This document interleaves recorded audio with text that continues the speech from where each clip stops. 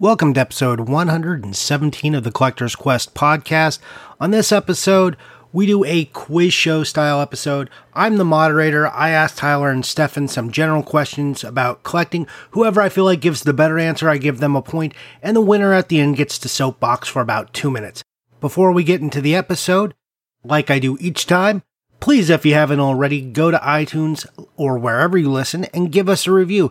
If you have additional feedback, don't be afraid to DM us. If you want to tell us what we're doing well, what we're doing poorly, what you'd like to see on the show, we love that kind of feedback, so do not hesitate at all. Anyways, show's about to start. Stay tuned.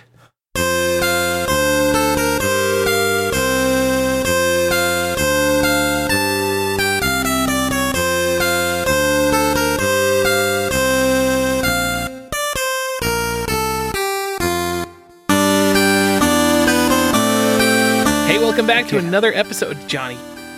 Hey, welcome back to another episode of Collector's Quest. I'm Tyler, here with Johnny, here with Stephan. What's going on, guys? There's a moth in this room, and it's going to drive me crazy. I'm out. Like, I would literally just stop recording and just go get it. I can't handle Hold on, bugs. For a moth? Like any bug. Are you kidding me? I hate bugs. Oh, yeah. Go kill it. We'll wait. No, it's okay. No. It's good for the show. Show your murderous side, Stephan. My murderous side? Show all that rage for like all the shit that's happened to you, like boiling down. Show us how you actually deal with that. In no world would I allow this thing to escape or put it outside. Or I'm not a put it outside bug guy. Oh my god, no. I'm a vacuum them all up guy. And then they become Schrodinger's bug because I don't really know that they're dead, but keep the vacuum on for another 30 seconds. They're probably dead. Wait, you just vacuum them? Oh, I vacuum everything. Yeah, I don't want to. What, you want me to touch them? I'm out. Oh, I, like with flies and stuff, I've gotten very good at using a towel to snap them out of the air. No way. Yeah. That's awesome. This is a proven thing. Yeah, you can ask Harley about it. Wow. I explode them regularly. It's awesome. Man, you should go on America's Got Talent. Nope. This is a skill I've been perfecting since I was like 10. So that was my opening monologue non sequitur for the episode. Yep. Welcome to the Collector's Quest podcast, where we talk about nothing related to game collecting for the first 10 minutes. Welcome to nothing. This is our Seinfeld of game collecting. No, this episode we're gonna do a quiz, and it's not really a quiz. It's more, if you guys have ever seen the show Around the Horn, it's a bit like that. I'm gonna have Tyler and Stephan answer a few questions, just some basic questions about collecting. And then I will judge their answers by either telling them they lost or they won. So whoever wins the most at the end, you get a point for winning. We'll get a little time to soapbox about anything they want, including killing moths or vacuuming them up, if that's what they so desire. So I already spent my 2 minutes? Yeah, you'll, there's no time for non sequiturs and ranting on this podcast. So... I'm pretty sure, Johnny, that this is the first time that we've ever suggested an idea in one episode and then immediately did it the next episode rather than shelving it for 6 months. Oh, that's right. That was last time, wasn't it? Maybe. I have just a few questions for you guys. We will do our buying and selling. We have stuff to talk about. We can talk a little bit about the stuff that we've bought and maybe what we've played, if we've played anything. So, yeah, you guys ready to jump into this, or do you have something you want to throw out before? Tyler, you got to find some game intro or some game show intro music for this. Let's all just sing different themes, guys, and we'll go perfect.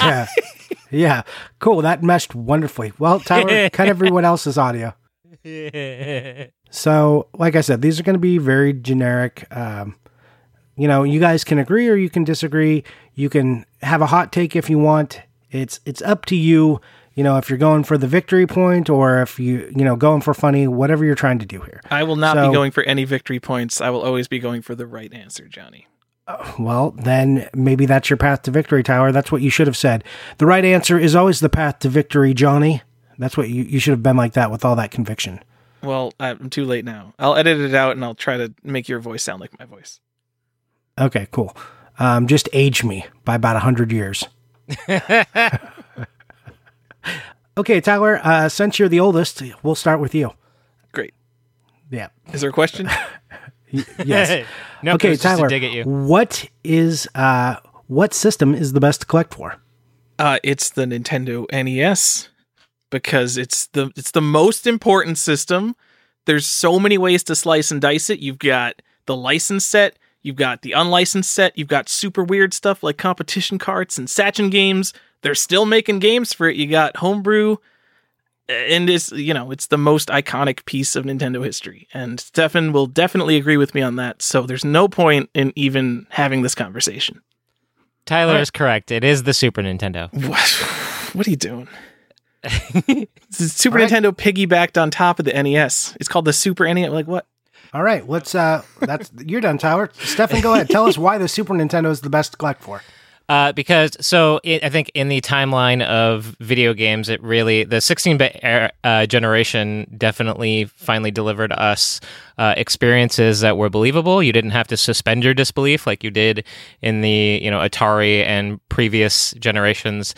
I didn't have to imagine that Mario was a plumber. I could see, or like a little dude in overalls. Like I could see that. I didn't have to imagine that my guy in Adventure was anything besides a cursor, because he was totally a cursor.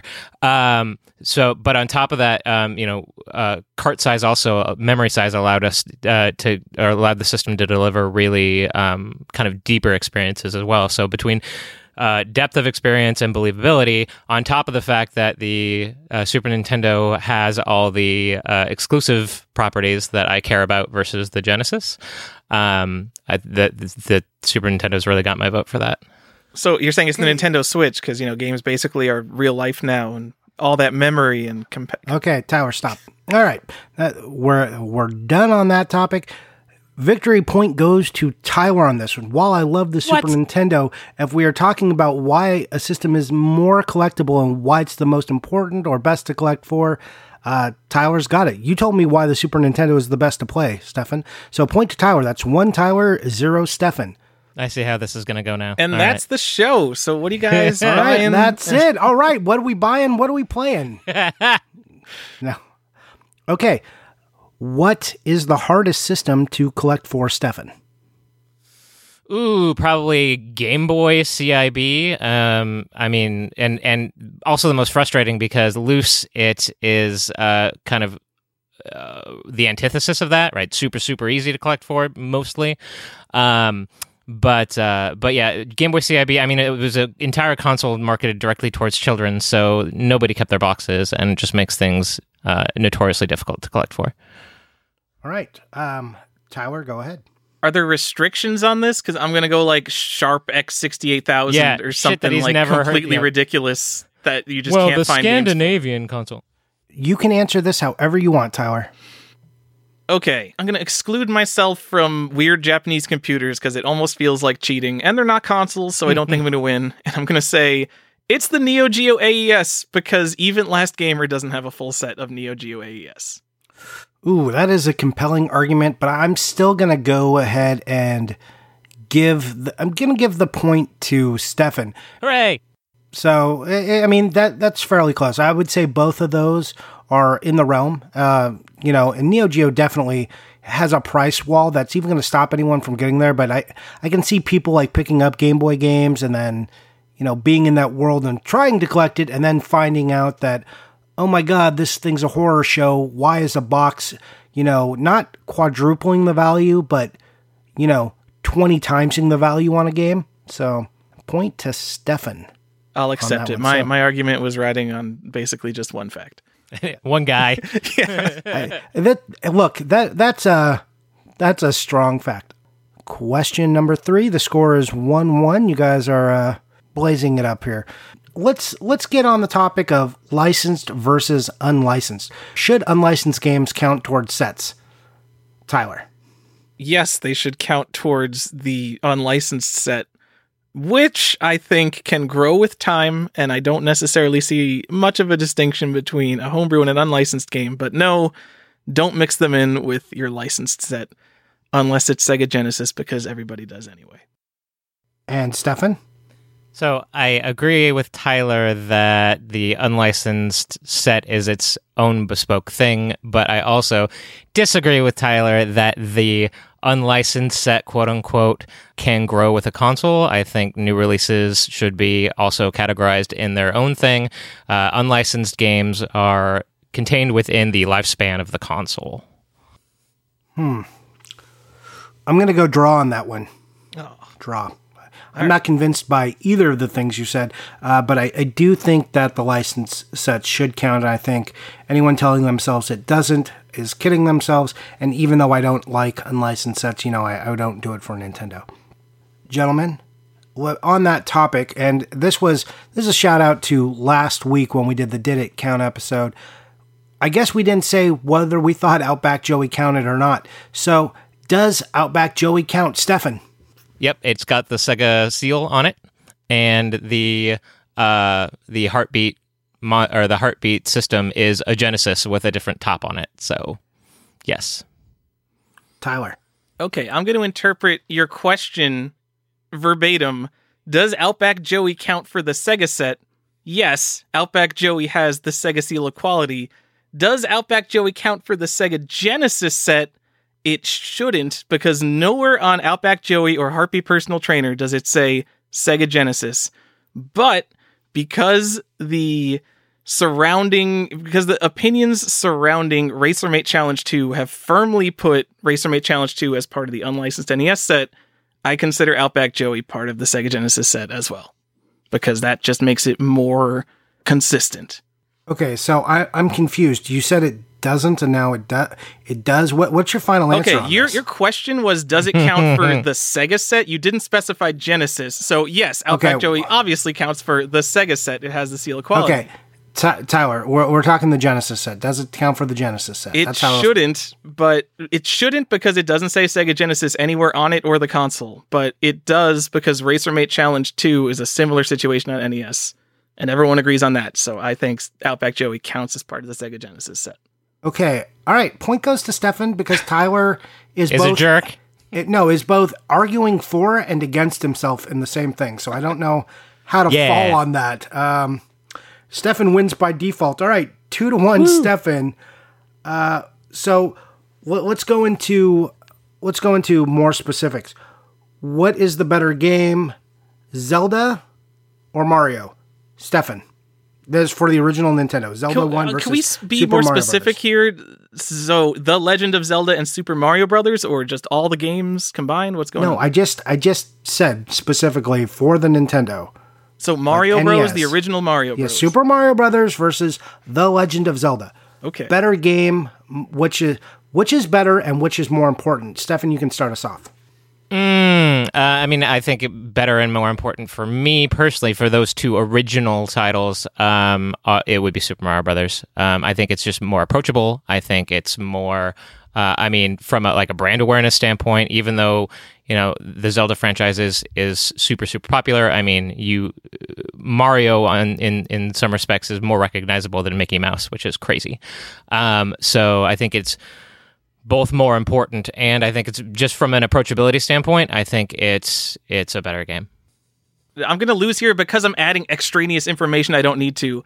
I didn't play the original Legend of Zelda until the Wii Virtual Console came out, so I have zero emotional attachment to that game. I think Super Mario Brothers is the better game just because it's a lot faster, and you could play through it in 10 minutes whenever you want, and it's the most important game of all time, so I think it's more important as well. Of all time? Of all time. Okay, so that was a 2-point question.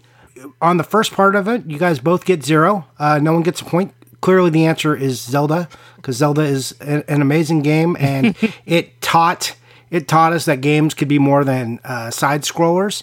It developed overworld, it developed narrative. Super Mario Brothers taught things. us that games could be side-scrollers. True, fair. But at the same time, I agree with you, Tyler, that it's the most important game of all time. So 1 point to Tyler. We are tied up 2-2. Wait, Stephan, what's the most important game of all time if it's not Super Mario Brothers? Probably Computer Space. All right. That's an acceptable answer. All right. Well, that's not what we're going with. So, moving on. All right, guys, is it better to collect CIB or cart only, just as a general question? That's Tyler first. Is it better to collect CIB? It is better to collect CIB in general, because most people shouldn't be collecting sets. Even today, in this world of rising prices, complete in box games are generally reasonably priced, like 2 or 3 times what a loose game costs. So there's no reason to not do it. And you shouldn't have any space issues because you shouldn't be collecting full sets. So you should be going for really nice, complete games that you like. Stephan. I think for the general person that for cartridge games, that collecting cart only is probably the better option. I think it definitely makes, for a new collector, it makes the hobby much, much more approachable. So you're constantly getting new blood into the hobby faster than you would if you were dealing with the price wall of CIB. I think from a sentimentality standpoint, my childhood and many people's childhood didn't look like a wall of boxes. It looked like a pile of gray squares. And then also, I lost my train of thought, but I think that's good enough. Okay. Stephan, that was a more solid answer because I immediately disagreed with you than I was going to give you credit for. But I'm still giving this one to Tyler because I think if you're going to collect, you should price yourself in at CIB because I think against everything that's going on in collector's market, I think that's just the safer investment. And also, it will keep your collection more refined. You also reminded me of my third point, which was you shouldn't collect as an investment. Okay. Fair point. We're gonna get to that one later. All right, guys. That's a point to Tyler there. So that's 3-2 Tyler. Right? Just 3-2 or I'm not keeping score. I hope you are. None of this matters. None of this really matters. 3-2. I'm going with Tyler. 3-2 on that one. Maybe it should be 4-2. Like I said, if you didn't hear in the pre-show because you weren't on it, I'm dealing with an hour's of sleep. So counting to 4 is now hard for me. So let's get into this. Tyler, you alluded to this a little bit, so I'll let you go right into it. Is it better to collect sets or is it better to collect the games you like? Is it better? Like, I wish I could go back in time and have I don't. I like collecting sets a lot. If I would recommend it to anyone else, I would say, no, collect what you like, be a reasonable person, and you can have all these super nice games. You could look at any shelf on your wall and be like, wow, the mutant virus isn't on any of those shelves. So it is better to collect super nice as you can get, complete games of the games you like. And just as an anecdote, there's this guy I love on Reddit who he's one of these comic guys who came over to game collecting, and it was like a month ago, and he has purchased like 5 games, and it's like Super Mario 1 through 3, World, and like one other game, and they're all nice and complete. And it's like, dude, that's a nice collection for you to have. All right, Stephan, same question. Yeah, I would never recommend collecting. Having gone through it now, I would never recommend people collect sets. I think I'm too far into it now to stop. But just from the likelihood of you burning out, because we do this because we love it, hopefully, and not primarily as an investment, as I said before. If you aren't collecting in sets, then you don't have to worry about being, completely burned out by various aspects of set collecting, the enormity of the size of a set or the price wall for a game that you desperately need for your set but could never afford, or it would be, people put themselves into debt for games and stuff like that. So I think if you're aiming to do this because you love it and want to continue to do it, I would never recommend someone else start collecting sets. You are both correct. Those are both really good answers. So I'm giving you both a point. All right, it's 3-4 Tyler. All right, guys, here's a finance question. Even though we said you should not collect as an investment, we cannot deny that games have value and that we pay sometimes a good deal of money for them. So I want your opinion. Is the bubble going to burst? And if so, when do you see that happening? Go ahead, Stephan. I don't think it's going to burst because I don't think there is one. I think, never in the way that people talk about like the housing market crash or the .com bubble, like bursting bubbles like that. I don't believe is ever going to happen, especially for the higher end, more rare collectibles, because you will always have a small community of people who have a vested interest in keeping the value of those things high. So unless there is a global or at least another countrywide economic crisis, where it's affecting everyone across the board, I don't think you'll ever see a bubble burst in the way that people think when they think about an economic bubble. You do have ebbs and flows all the time in this industry. We've done an entire podcast on that, or the two of you did, and so I think people see natural ebb and flow of the financial market of this hobby and go, oh my god, the bubble's bursting, or they'll see one guy sell off a huge collection and go, oh my god, the bubble's bursting. I don't think we'll ever see that. All right, go ahead, Tyler. So I don't think there was a bubble at all, and I don't think the bubble has even started yet. And there's a couple of reasons for that. So when I sold off most of my legacy Magic stuff, I thought that Magic was in a bubble, and then it entered another bubble, and then another bubble. And now I think Magic might be in a real bubble, but I get real worried looking at the collectible Magic market, because that's the main other thing I know, and I have kind of the same feelings as I do for Magic as I do for video games, and I'm like, why hasn't video games gone as crazy as Magic has?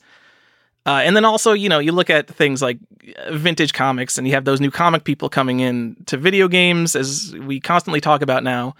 What's the thing that just sold on Heritage Auctions? A Super Mario 3 complete in box.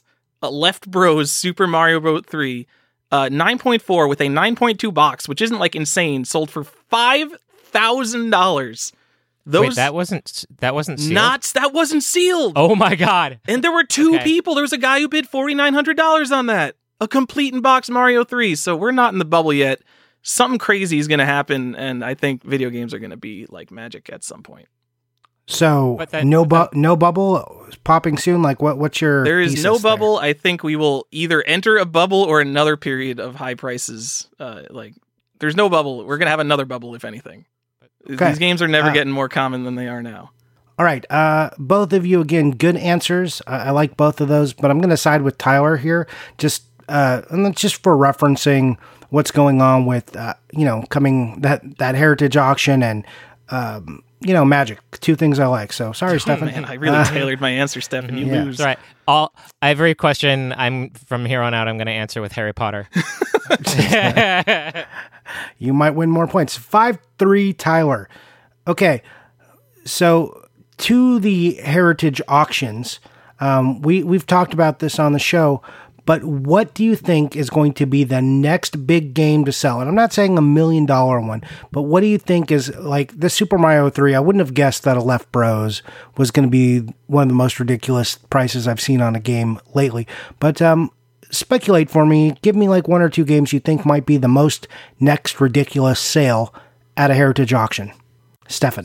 NWC certainly hits the nail on the head for me. It's because we haven't seen it sell yet, and we've already seen what a loose stadium events will do. So it would either be a CIB or sealed copy of stadium events or an NWC cart. Those are, if you're looking for what could have the most potential to really, really explode versus something out of the blue like a not sealed Super Mario Brothers 3, then that would be my if I were a betting man, those would be my two that are just primed to do something ridiculous. Okay, Tyler. I think an NWC Gray probably. I'm going to agree with Stephan on that. Just because for like the really classic stuff, like you have no idea, because things like this Super Mario Brothers 3, it could just happen. Someone could literally be like, I don't know, $75,000. It's Nintendo World Championships, right? So definitely that you never know what's going to happen on Heritage because those people are crazy. And the other thing, every single sale of Super Mario Brothers 3, not just this one that was really nice, Left Bros. There were like junker complete in box copies that sell for like $200 in heritage auctions. So when there is an actually sealed Left Bros Super Mario Brothers 3, I think it's going to be bananas. And that game's like not even like, it's like one of the best selling games ever, but like a super nice sealed Left Bros is not easy to find. So probably that too. What did that loose Super Mario World go for? Do you know? Do you remember? I don't think any of the loose. It was like probably $50. Like way too much for what it is, but Yeah. All right. I'm going with Stephan on this one. Just he answered first and most concisely. So, I mean, there's definite advantage to being first here. So point to 10 Stephan. points to Gryffindor. 4-5. Still Tyler. I should have said, there was an NWC at the WADA offices today, and maybe it's going to be graded so it could be sold at heritage auctions, and that would have been my answer with current events. They have an NWC like every day though. It's a gold, though. Stephan almost didn't win that for, shameless self-promotion. Oh, maybe the NWC should go up in value. Just saying, guys. Gross. You're gross. Stephan, why are you always flaunting your stuff at us? Come on. Yeah, thinking about deducting a point. Okay, no, I'm not going to deduct a point. Okay, here's a trap question for Stephan. Should you collect ancillary video game items like, by that I mean like things that are actually video games but not specific to a console? Maybe like Tiger handhelds. Go ahead, Stephan. Wait, so this is ancillary things that are video games, like your example was Tiger handhelds, but not like those little keychain Tetrises, things like that. I like how he's equating the stuff that you like with keychain Tetris. No, I just want to make sure that we're talking about games and not like promotional stuff or whatever. No, I think it's dumb. I think I have a problem. But especially things like plug and play, the Jack specific stuff and stuff like that. I just don't. It takes up a whole lot of room and has very little value in terms of gameplay and honestly in actual value. I think it is. They are historically relevant, right? I think we needed to get through the LCD handhelds to get to the handhelds that we have, right? Just like we have, to get to VR someday that's worth using, we have to get through the clunker VR we have now. But I just don't. It's not really worth it. Some of it is historically relevant too, just because like some of the plug and play games are actually like NES. It's NES hardware, so some of those new games are actually new Nintendo games, and that's kind of neat. But as far as collectability, if we're talking about is it worth it to collect them, I don't believe it is. Okay, go ahead, Tyler. Every dollar you spend on something that is not a video game or video game hardware is a dollar you could have spent on that. So when I look at someone's collection, I try to look past all their tchotchke junk, like LCD games. And I'm like, what video games do you have? And I would say as a secondary thing, like, what's all your hardware? What kind of boxed consoles and stuff you have? So any other money that you're spending on junk, you should be putting towards video games, in my opinion, because I think video games are the coolest thing to own. So no, don't collect that junk. Okay, point to Tyler, because that's like straight out of, if we had like a Collector's Quest mantra, I think you would just be like reading. Like if we had an FAQ page, Tyler, I think you would be reading one of our lines right there. I tried to be as succinct as possible because Stephan was way too rambly and he was going to lose no matter what I said if I said it quickly. Yeah. Yep. Although last week Tyler did reference my Tiger handheld collection as a reason why he respects me as a collector. So I respected your purchasing habits because of how frugal you were. You're like beating that guy up over his already reasonably priced stuff. It was your ability to debate, and you want to know. So, like, you got a fairly good deal, but I think you could have gone harder on that. So I could have. You're right. That's what a weak spot Tyler is in when it comes to haggling. All right, so point Tyler. Ask a question about haggling, Johnny. 6-4. Tyler, when is it appropriate to haggle when dealing with a video game vendor? Always, Johnny, especially when you have the social skills and such to do so. You should always haggle. When is it appropriate? Always, because resellers are just out to get your money. They're worthless. You shouldn't even see them as human beings. They're just a means to an end. So it's always appropriate to haggle with them. I just don't. Okay. Stephan, do you want to give maybe a less weird answer? I don't feel good right now. I don't feel good about what we're doing here. Yeah, no, I would add that, it is appropriate to haggle. I think, these guys you can't treat everyone with just like not everything can be a friend deal, right? But at the same time, you should put your best effort forward to get a deal. But I also think I would kind of piggyback on something Tyler said, where especially if you have the social skills, the way that you get those social skills is by developing them.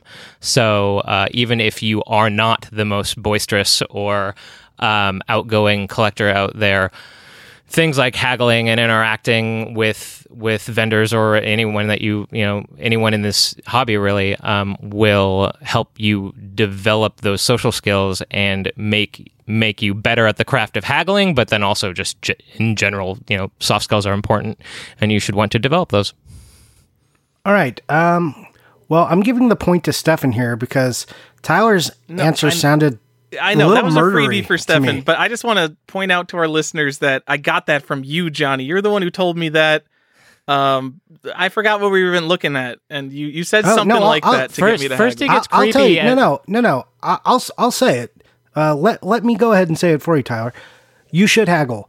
Resellers are just resellers. This is their job. Don't be afraid to ask them for a better deal. If they cannot, here's the other part. This is their job. They get asked every single day. They can say no. You can always say no. You should be looking out for yourself when you are buying games. If they are not your friend, if you aren't in any kind of meaningful long-term relationship with this individual, as continued clientele, ask for a better deal. If they're your friend, understand that you're not trying to make it so they're not making money. This is for anyone, really. Right. I want you to make money. I want a good deal. Both of these things might be able to occur. You don't know unless you ask. And if someone says, "Oh, I've already priced it like literally as low as I can go. I bought it for 40. I'm selling it for 45 because I just want to turn it around," then they have no room to wiggle. But that could also be a line that they use. Yeah, you should go out and you should be fairly agnostic in the way you go about it. It's not personal. You are trying to conduct business.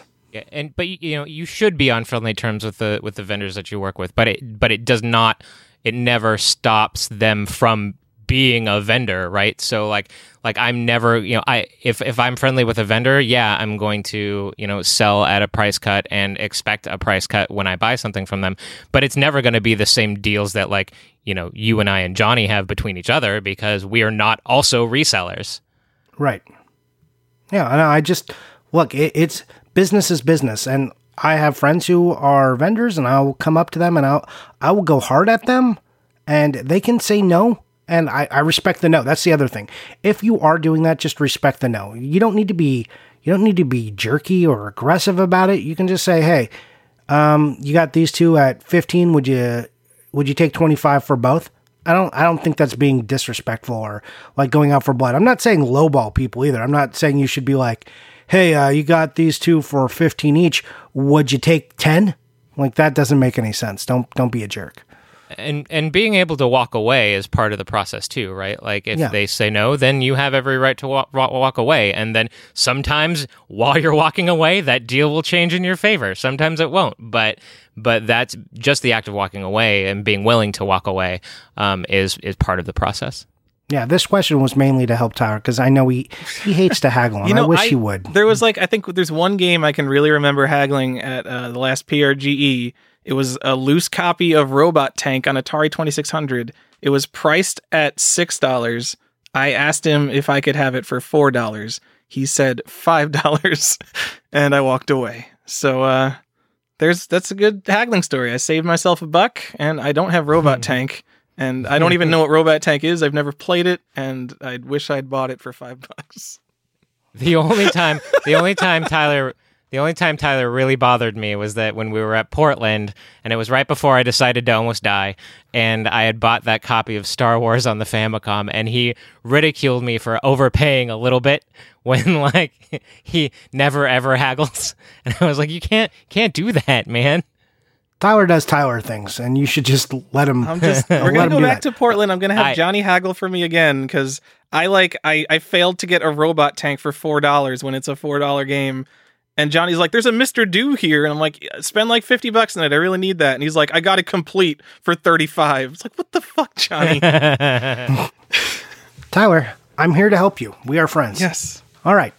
Okay, guys, and this one is for me because I feel shame usually after my buying purchases, so you guys can either make me feel better or make me feel worse. You decide how you want those points to flow. Current score is 5-6 Tyler. Amiibos. Goodbye, bad bye. Tyler. Amiibos are very reasonably priced for the aesthetic value they have. I think if they were action figures, they would be very high-end action figures because they look super cool and they're all your favorite characters.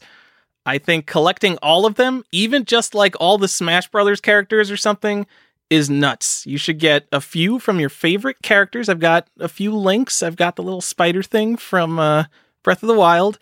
Don't go nuts. And definitely don't keep them in packages because that just looks stupid. All right, Stephan.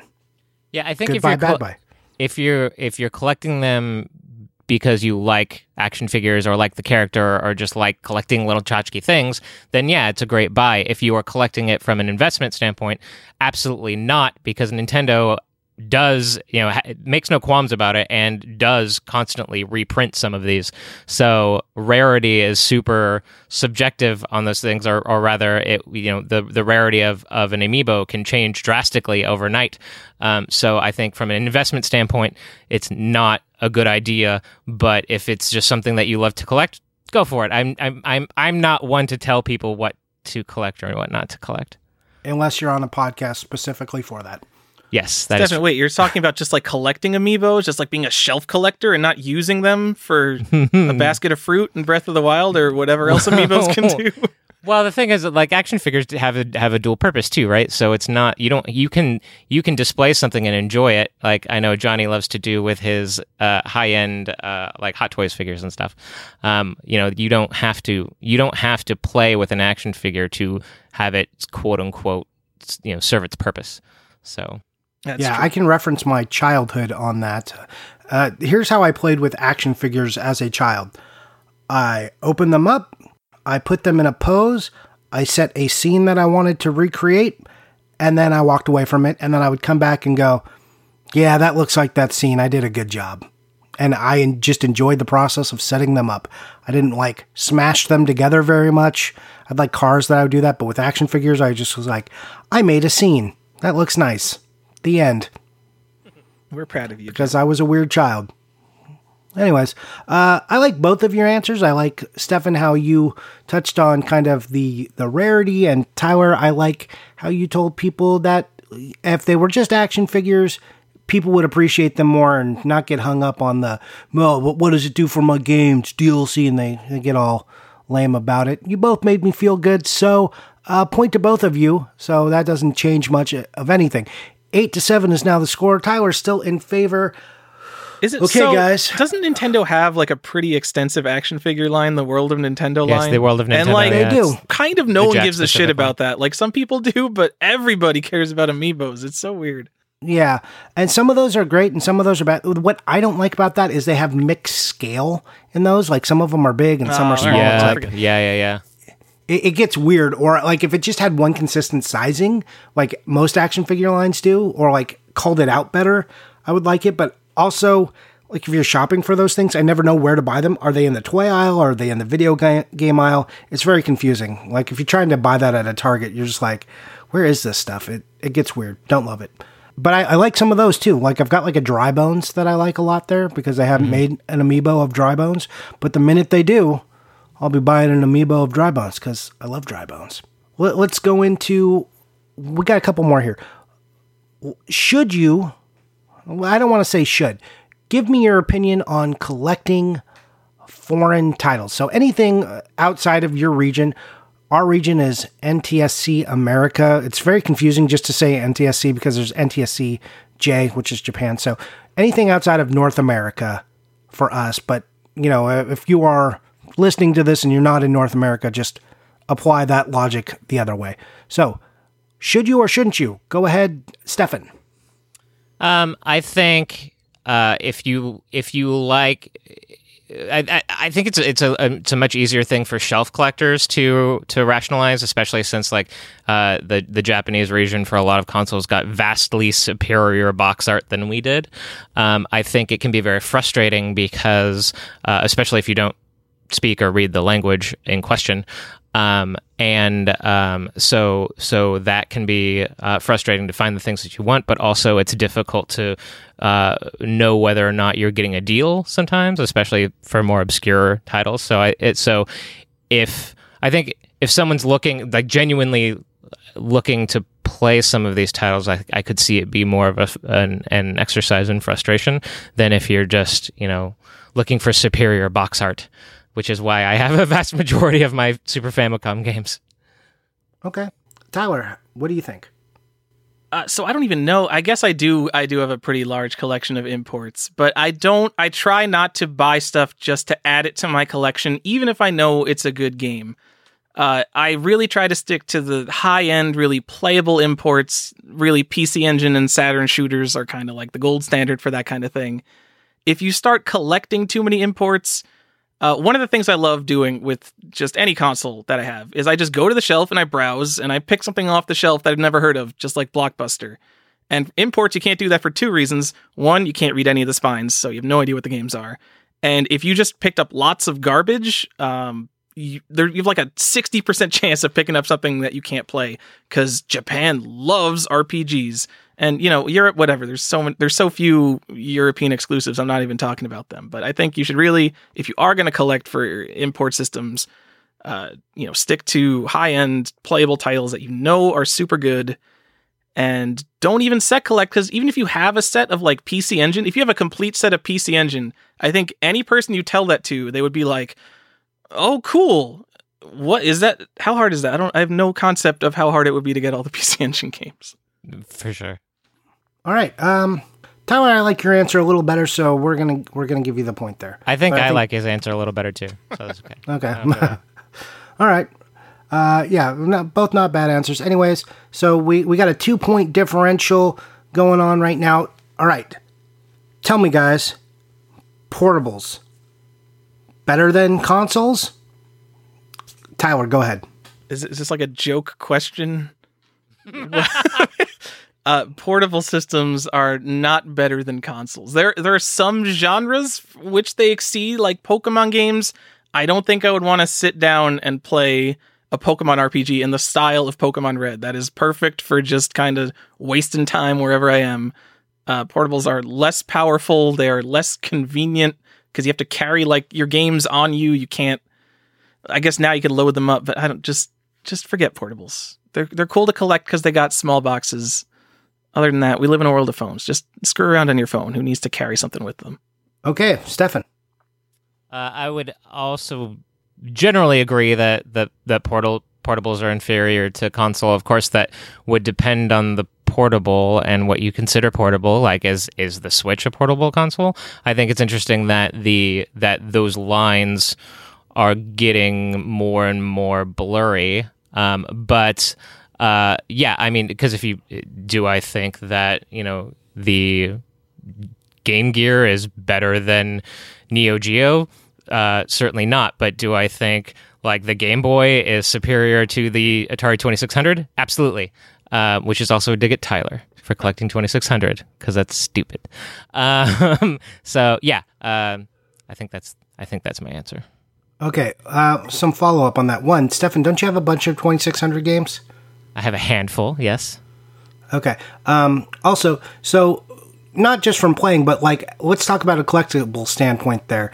Do you think it's better to collect portable games, or do you still think console games? Tyler, refresh me on that. Console games all the way. Like, I'm trying to think of, like, Game Boy Color, I just think is garbage. I mean, they've got Game Boy boxes. It's made by Nintendo. I hate that entire library. Like, Game Boy Advance has super cool games because they're like Super Nintendo games, but there's freaking a million games in them, and there's so much, like, early childhood kind of cartoony stuff. Even the ones that are good, like, I just don't feel like they're super interesting to have a Fairly Odd Parents game sitting on your shelf. Even if you point to it and say, no, that's like one of those really good Cartoon Network games. Pretty much any NES game you point to, it's like the Battle of Olympus. It's about Greek mythology. I don't know. There's one about the Domino's mascot. What's up with that? So even from a collectible standpoint, I think Game Boy, super cool. All the other portables pretty much inferior to almost any console. But from a collecting standpoint, Tyler, you were saying that you should collect high-end, immaculate CIB games, and so from an investment standpoint, and so then wouldn't most handhelds be a superior collectible in that condition, right? Like an immaculate CIB Game Boy game is going to be much more valuable than a console version of its peer. So I feel like you're contradicting yourself a little bit. It'll be more valuable because it's rarer, but not because it's more desirable. Because the collectors want console stuff, because that's what they remember really playing growing up. Everyone does. And everyone knows NES is more important than Game Boy. All right. So those were some fighting words. I got one more kind of sub-question to this. Okay, you guys are put in the arena. You are forced to pick a console a portable that you must collect for. Which portable are you collecting for, and why? Tyler. Yeah, man. I'm like, I guess Game Boy. I mean, I have the cart set, so I would just start upgrading my cart set to boxes because that's the only portable I could think of. Like DS, anything from like 2000 onward. If I see a wall of those, it's just like, I'm in a GameStop. So it would have to be something earlier than that. I'm not a huge Lynx fan. It's just Game Boy. Game Boy is it. Game Boy. Stephan. I think from a library that I would enjoy playing the most, probably DS or 3DS. Those libraries are gigantic and they are console-like experiences. And again, going back to my first or second answer about consoles having the depth of gameplay that I enjoy.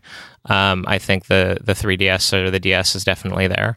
And then again, just a massive library. So I think I have to stick to my guns on the answering all questions from a not investment standpoint, and I would say DS or 3DS. So your one console is two consoles. Okay, so I'm going to give you my ruling here. We're siding point Tyler. Tyler, you are now up by 3 points. Stephan, just because you're wrong. Like if you're collecting, you went right out of retro and went into modern when the answer could have and you should have defended yourself better. You picked Super Nintendo, and the GBA is just a portable Super Nintendo. In fact, lots of the best Super Nintendo games were ported right to it. So I thought I was gonna win with Tyler directly contradicting his earlier answer, but that's okay. Oh, you were helping yourself until you said DS. The weirdest thing you said was that DS is a console-like experience, when my memory of DS is like every game is this super gimmicky touchscreen thing. Like, not even in a bad way, just every game uses this console's weird abilities as much as possible. I was speaking more from like a horsepower experience, really. I think the 3DS just did what the DS was trying to do better and got rid of the gimmick. Yep.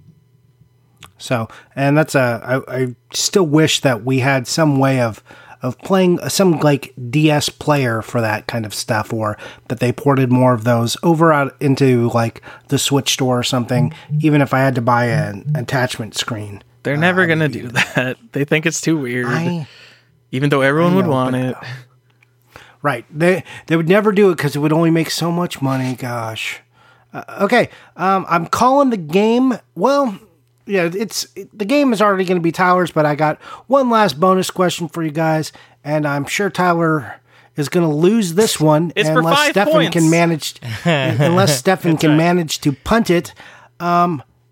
What is cooler, the NWC or stadium events? Go ahead, Stephan.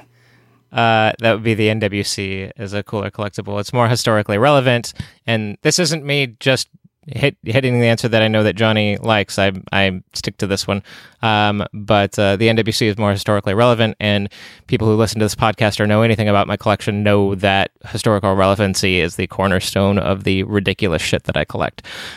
So just from it is a much, much more important game than Stadium Events is. By Stadium Events is just a happenstance of its situation. It's the only reason why it's valuable is because it happened to be quote unquote recalled. Okay, Tyler. The answer is Nintendo World Championships, because there's not because it's historically important, because Nintendo World Championships card is not really historically important, but it was in a full page of Nintendo Power, and the most important thing is that it has a lot of collectible interest around it, and it's always going to retain a lot of collectible interest about it. And Stadium Events is just this rare thing that once set collecting dies down and we start entering this world of people just buying cool stuff, Stadium Events is not going to have the cachet of Nintendo World Championships, which it already doesn't. All right. Both good answers, so you both get a point. Doesn't matter. Tyler is the winner. Hooray, Tyler. Right. Tyler's also a liar. He is. You guys should know that. So I talked to Eric, because Eric's real smart. Eric collects shut up. comics and coins. No, because I was seriously some random thinking, conversation that you had without any of us being present. Well, it was on Instagram. Happen. What do you want? None of this happened. No, I was like, dude, should I buy a Stadium Event? Should I just take all my money out of savings and just be like, I need Stadium Events right now because it's never going to be cheaper than right now, probably. But he's a comic guy, so he's like, no, you fucking idiot, what are you doing? And then I'm like, all right, I'll buy more complete Nintendo games. So suddenly, right. Eric just made you see the error of your ways. No, I mean, I know he's right, and I know even from a not investing standpoint, from a value standpoint, having a super 100 super nice Nintendo games instead of a Stadium Events will probably appreciate more in the long run. Possibly, yeah. And if I ever wanted to sell 100 complete Nintendo games to buy a Stadium Events, I probably could in the future, but I know myself and I never would. But I'm gonna get the 100 complete Nintendo games anyway. I can't wait. I can't wait to hear Tyler rant about why the Sega Saturn is terrible for a third time. Yeah, Tyler. Tyler, it's your moment, man. You're the winner. Go ahead in this host showdown. You're the winner. Tell us what you want to tell us. Inform the world and Stephan and I as we just sit here and take whatever your opinion is without a rebuttal. The Sega Saturn is just, it was this wonderful console, and we didn't get a Sonic game, and they fucked up all of Yu Suzuki's games. Yu Suzuki... There's 3 Saturn Sonic games on it. It didn't get a Sonic platformer. Turn your mic off, Johnny. Yu Suzuki is a goddamn genius. First of all, it should have had a port of Daytona USA 2, which was way too late. That should have been on the Dreamcast. The point is that Yu Suzuki, they murdered his career by making shitty ports of all his games in the Saturn. They didn't put Daytona USA 2 on Dreamcast, one of the best games ever made. And then after all that, they put him on fucking Shenmue. What the fuck is Shenmue? What is Shenmue? Is it a game? Is it a life simulator? Why is Yu Suzuki making this? The guy who made the most arcadey racing games of all time is making a walking simulator. And I don't really know what that rant was about, but got me started on those Saturn arcade ports. So I'm really glad Tyler won, because his off-mic yelling is my favorite thing. I could listen to him do that all day long. It is pretty funny. I laughed. And I don't laugh at things. All right. Guys, we did it. We made it through a whole show. We have time. So I have a question for both of you. Guys, what are you buying? What are you playing? Tyler? I bought my favorite game of all time that I did not yet own, and that is a mail order copy of Doom in really nice condition. And I overpaid for it, but I don't care because it's goddamn Doom. Most important game ever next to Super Mario Brothers, Stephan, if you're keeping up. And that brings me so much happiness. Now, the one game that I really want is a complete Super Mario World, and then I will have my 10 favorite games complete. And then I also got Unreal Tournament, which holding that in my hand, again, really weird. I felt such happiness, and I don't feel that for a lot of other games. Unreal Tournament, such a good game. And then a complete Metroid and a complete Mega Man X. Getting that cardboard. That's some pretty good stuff. Okay. Are you playing anything? Yeah, what are you playing?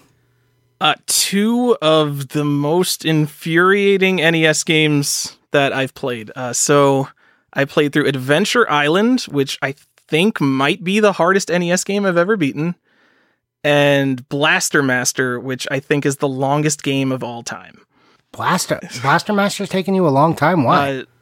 Well, Blaster Master, you get, whatever it is, like 3 lives and 3 continues or something like that. And for a normal playthrough, not like if you know what you're doing, I would say it takes around 5 hours. So a 5-hour long game where you can game over and lose like 4 hours of progress or 5 hours of progress when you die on the final boss, it is the most ridiculous thing that I've ever played. It's insane. But people tell me once you're good at the game, it takes like an hour and a half. So I'm going to keep at it because I spent untold hours trying to learn Blaster Master and finally struggling through to the end. So it makes no sense to stop now. Like the pause bomb trick on I think it's like the second boss. I used the pause bomb trick. I'm trying to think of all the stupid things I did. I was not playing fair with Blaster Master. The final boss, you could just kind of camp him. You just like go to the bottom right corner and he kind of can't hit you. So I did that for the final boss because by the time I was there again, it was like, I'm not going back to the start of this game, man. This is it. Fair enough. All right. I understand your pain there. I'm glad you thought Adventure Island was hard.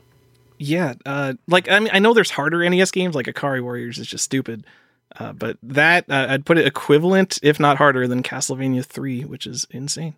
I hear people talk about all these games are hard, and I go back and I play them now, and I'm terrible at them, which just goes to show how much worse you can be at video games as an adult compared to when you were a kid. Because I used to just smash through all of these games. Like, no problem, I could beat Akari Warriors. I used to just, have not played it for a long time, sit down with a pal and just beat Akari Warriors. No big deal. Conviction when you're a kid is totally different, right? Like, we were way more convicted to finish these games when we were a kid than we were as an adult. I think we just give up easier as an adult, and that's a big thing. As a kid, that's like, I just locked in. All I did, if I didn't beat a game, I would have been devastated. There's only a few games I think that ever I put in front of me that I didn't beat or had something happen where I couldn't, and it haunted me until I went back and did it. Yeah, especially if you were rented. I don't know about you guys, but when I rented a game, that put even another layer of desperation to beat something. Because I had to beat it before I took it back to the store, and who knows when I'd be able to rent it again. And so, that's I actually just covered in my little behind the game things that I've been putting out on IGTV. I just covered that same phenomenon. I had Shining Force. The save battery was dead, to make a long story short. So I only had a day to beat it before we had to take it back, and before I was leaving this Sega Genesis that was my cousin's. So I did a overnight a little over 24-hour playthrough to beat that game. Did you guys ever didn't beat? Did you ever delete your saves? No, Johnny. Did you ever delete your saves? If I deleted a save. No, like when I was gonna return things to the rental store, I'll be damned if someone else is gonna play on my save game. So I used to delete my save games before I returned them to the store. No, I left that shit on there. That was a mark of pride. Whatever you do, you're not doing what I just did. I left that there as a gloat. I would just be too scared to delete a save because saves were such a sacred thing as a kid to me. That's all my progress. So, if we went back to the Blockbuster and it had burned to the ground and I got to keep the game, I wouldn't want to risk that I had deleted the save. Yeah, I remember telling friends that the thing I wanted was a device that I could take the Nintendo cart and put it into to download. I didn't say download because that wasn't a word, but that would put my save onto this machine so I could have them always. Some kind of game action replay. Something like that, yeah. But that was as a kid, I had never heard of the game action replay as a kid. Yeah, I wanted something like that so bad. I was like, when are they going to make that just so I can always have my saves? And Now that's just like every day. You just carry around memory cards. Like I still have my original PS1 memory card. And even with like saves today, I feel like if I lose even like, 20 hours of progress in the game, it's like, I've already done it. I can go do that in 8 hours now, probably. So it's just not even like a big deal to me to keep my saves forever. Like I used to be so protective of things like my Neverwinter Nights and my Morrowind saves just because, I have dozens of hours in them. And now I'm like, whatever, start a new game in Morrowind. Let's do it. Okay. Stephan, what did you buy? 3 real big things this time around. So for one, I bought only 3 real big things as opposed to last week. Well, no, three. Well, a lot of things. But I'm going to lump things together. So anyway, follow me. I bought a complete in-box set of the Sega Pico, which I was very excited about. Thank you, Tyler, for flagging that for me. That was via Nintendo Age. I was thinking about buying that, and it would have been a total dick move because I don't care about the Pico at all, and I know you're looking for one. But I think it was a good deal. It was a good deal. So yeah, that's the console CIB, and then all 20 of the standalone American releases for the Pico. So that's one thing. See how I'm doing this. And then the second thing was I made a conscious decision that I wanted to stop effing around with the Genesis set and just get all the variants I needed to finish the set. So I did that, and that was like 30 something games between clamshell and cardboard. And so now I have the complete Genesis set. There's some some minor cardboard Jungle Strike. I think you're lying. Oh my god! I think you are lying to people. Oh my god! I don't think you have a Desert Strike. Oh my god! Stop talking! Oh, stop talking! No, yeah, no, that's true. I did incidentally, or rather accidentally, buy 2 copies of Urban Strike or 2 copies of Jungle Strike instead of a copy of Jungle Strike and a copy of Desert Strike. So I am waiting for my Desert Strike. But and there's some like minor label variants, or like I didn't do like all the cardboard boxes that have various versions of cardboard boxes. I didn't, like, for instance, buy 2 or 3 copies of fucking Batman and Robin or however many there are of that one. But yeah, so I have at least, in an instance where there is a cardboard and a clamshell variant, I have both of those for each game. And then, of course, if there's either one of the other, I have those 2. And then, so that's 2 things. And then the third thing that I bought that I actually really love, and it's on my Instagram feed that you can go check out, is the Palcom European exclusive NES bundle that came with Teenage Mutant Hero Turtles. It really you bought something good this week.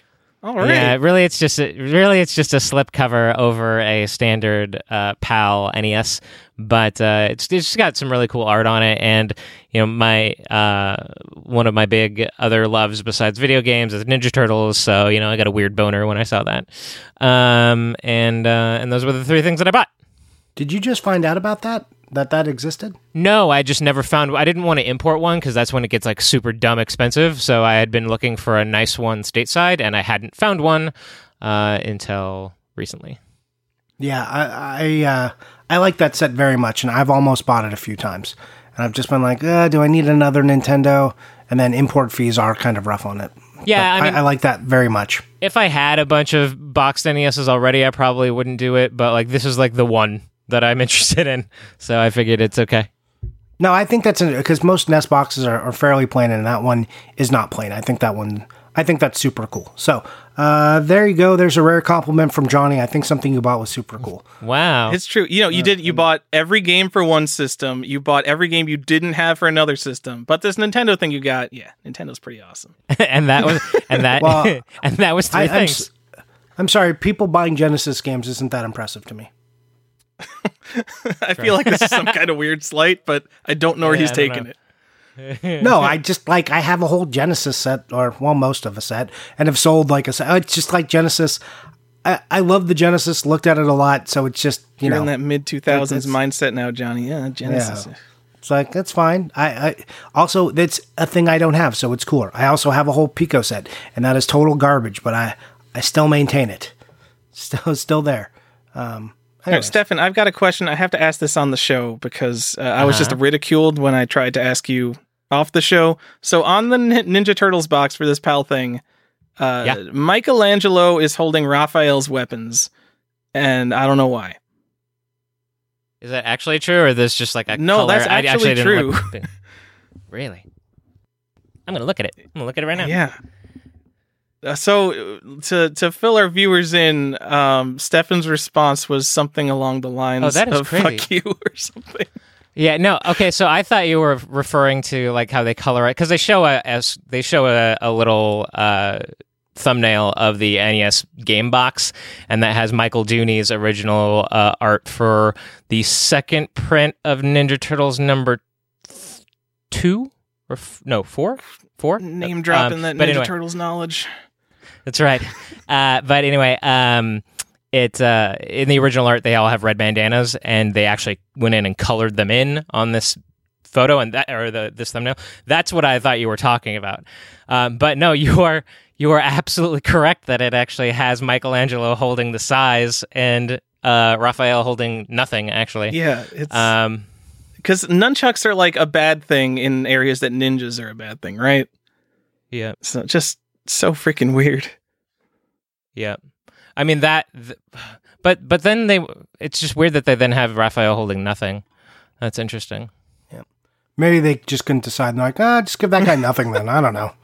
Well, and there was like two coworkers like, no, that guy's got the nunchucks. And they're like, no, that guy has something else. What is it? I don't know. All of their, no one was, the people who were making this art probably knew nothing of the property, but also their, the emblems on their belts are obscured except for Raphael. So that probably that might have made them confused as well. And honestly, the orange on this box and the red on this box are very similar. All right. Stephan, did you play anything or no?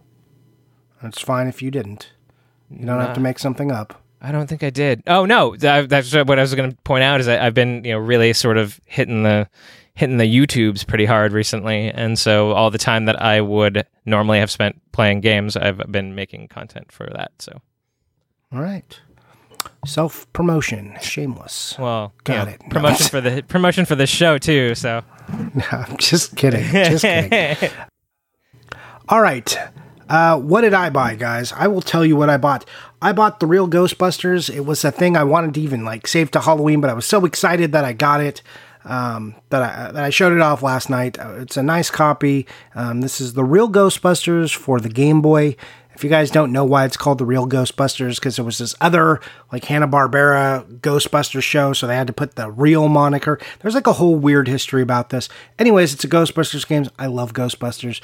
In fact, this podcast, when I was doing research for it, found out that this existed because I didn't even know about it. This was 3 years ago during one of our Halloween episodes. And I got really excited. I've been waiting. So one of the things I preach is waiting for the right price. Don't fight other people too hard at auctions and drive the price up. If you can, wait for an open auction. This wasn't an open auction. I just found a guy with a buy it now. It was a little higher than I wanted to pay. Messaged him. To see if he wanted to maybe take an offer. He took an offer, and I got it. So hooray! I was very excited. I got it for in the price range I wanted. So that was cool. I also bought a bunch of manuals. I put out a call hey guys, does anyone have manuals? Maybe you saw that post. I had people like Funky Brewster and Milwaukee Retro Gamer. I think I'm butchering his name. Help me out, get me some manuals. So I bought some of those. Joan Bone, he sold me some Turbo Graphics games, so in box. So I got those. I bought 5 total Turbo Graphic games. I had those games. I just got the boxes for them. So yeah, that was exciting. It was kind of a pretty good week for me. Did you say what manuals you needed in that post, or were you just hey, I need some manuals? Who's got manuals? People just start sending them to you. I'm asking that because there was a guy on the PC game collecting Facebook group who's hey, I need sealed games. Who's got sealed games? Who just responds? And he was getting responses. It's what? You could just do that? I don't know. That's so weird. No, I said, I put in my thing, by the way, that was Milwaukee Retro Gamer. I put in my post that I need manuals, and I put in the text of the post that I have a list. So just message me and I'll give you a list. And if you have like a pile of them sitting around, let me know. I'll send you a list. And that's what I did.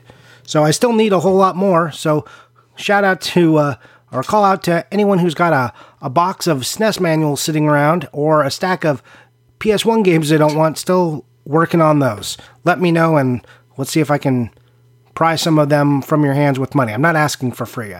I'm offering E-beggar coin. I don't think you get to say that, Captain E-beggar, biggest E-beggar on the show. Apparently, yeah. Oh, hey, is your address, your post office box on your YouTube channel yet? No, but my Patreon link is. You're so gross. It's not true. I don't have a Patreon. All right. Anyways, that is our show for the week. Unless you guys want to add anything, guys. Anything? My Patreon link. Oh, I didn't say what I played. I played Harry Potter, because that's a thing I did. I've been meaning to try the Game Boy Color one, and I went through this whole process of trying to get it set up to play, because I was like, I don't want to play it on a handheld. But I guess I will. And then I could not find a plug for a stupid DS anywhere. I have like a box of plugs and could not, like a million DS Lite plugs, but no DS plug. So that was real annoying. And then I was like, well, okay, I guess I got the Game Boy player and I'll do that. And then I was like, maybe I'll just download a ROM and play it like on I have like a modded Xbox from back in the day. I'm like, maybe I'll just, put it on that thing. Nope, didn't work out. Wound up plugging it into the Game Boy player. Only had an S video connection for that because I don't have component cables for the game, for the GameCube. And then it just looked like such garbage. I was like, after about 5 minutes, I turned it off. What a hassle for a guy who has every video game he could ever want to play. He's like, I just can't figure out how to play any of these video games. No, it was that he had like 12 the irony ways was, to do it. I spent an hour and a half trying to decipher the best way to play this. This is my problem in life. One of them anyways, is I will spend more time thinking about how to do the thing than doing the fucking thing. I'm like, I want to do this thing just right. What is the most right way to do this? Let's think and waste a shit ton of time. Yeah, that's it is a thing I do sometimes. Next time, it's a trap. The game sucks first, and then put forth the effort. So, yeah. Anyways, that's what I did, and that is the show. Since no one has anything else, Stephan, where can we find you? And mention your YouTube channel. You whore. It's practically our YouTube channel. I don't know if you caught the last video, but I solidly plugged this show. No, I'm kidding. I just told you I think you should plug your goddamn YouTube channel. Do it. Yeah, so you can find me at Archon1981, ARCHON 1981. That's both on Instagram and the YouTubes. I'm Default Gen. You guys know where to find me. Nintendo 8 Game PZ, Instagram, YouTube, whatever. Oh, I actually did change my my Nintendo Age to be Archon1981 as well, too. So there you go. Yep, and, I'm Johnny_Iuchi here on Instagram. On Nintendo Age, you can find me as Johnny. On YouTube, you can find me at, if you look up Mr. Johnny Iuchi, you can find me, or just Johnny Iuchi, you can find me there as well. Thank you all for listening, and hey, shout out to any of the new listeners. If you've come from any of Stephan's videos from his YouTube channel, or any of the stuff Tyler's putting out, we appreciate you being here. Thanks for checking us out.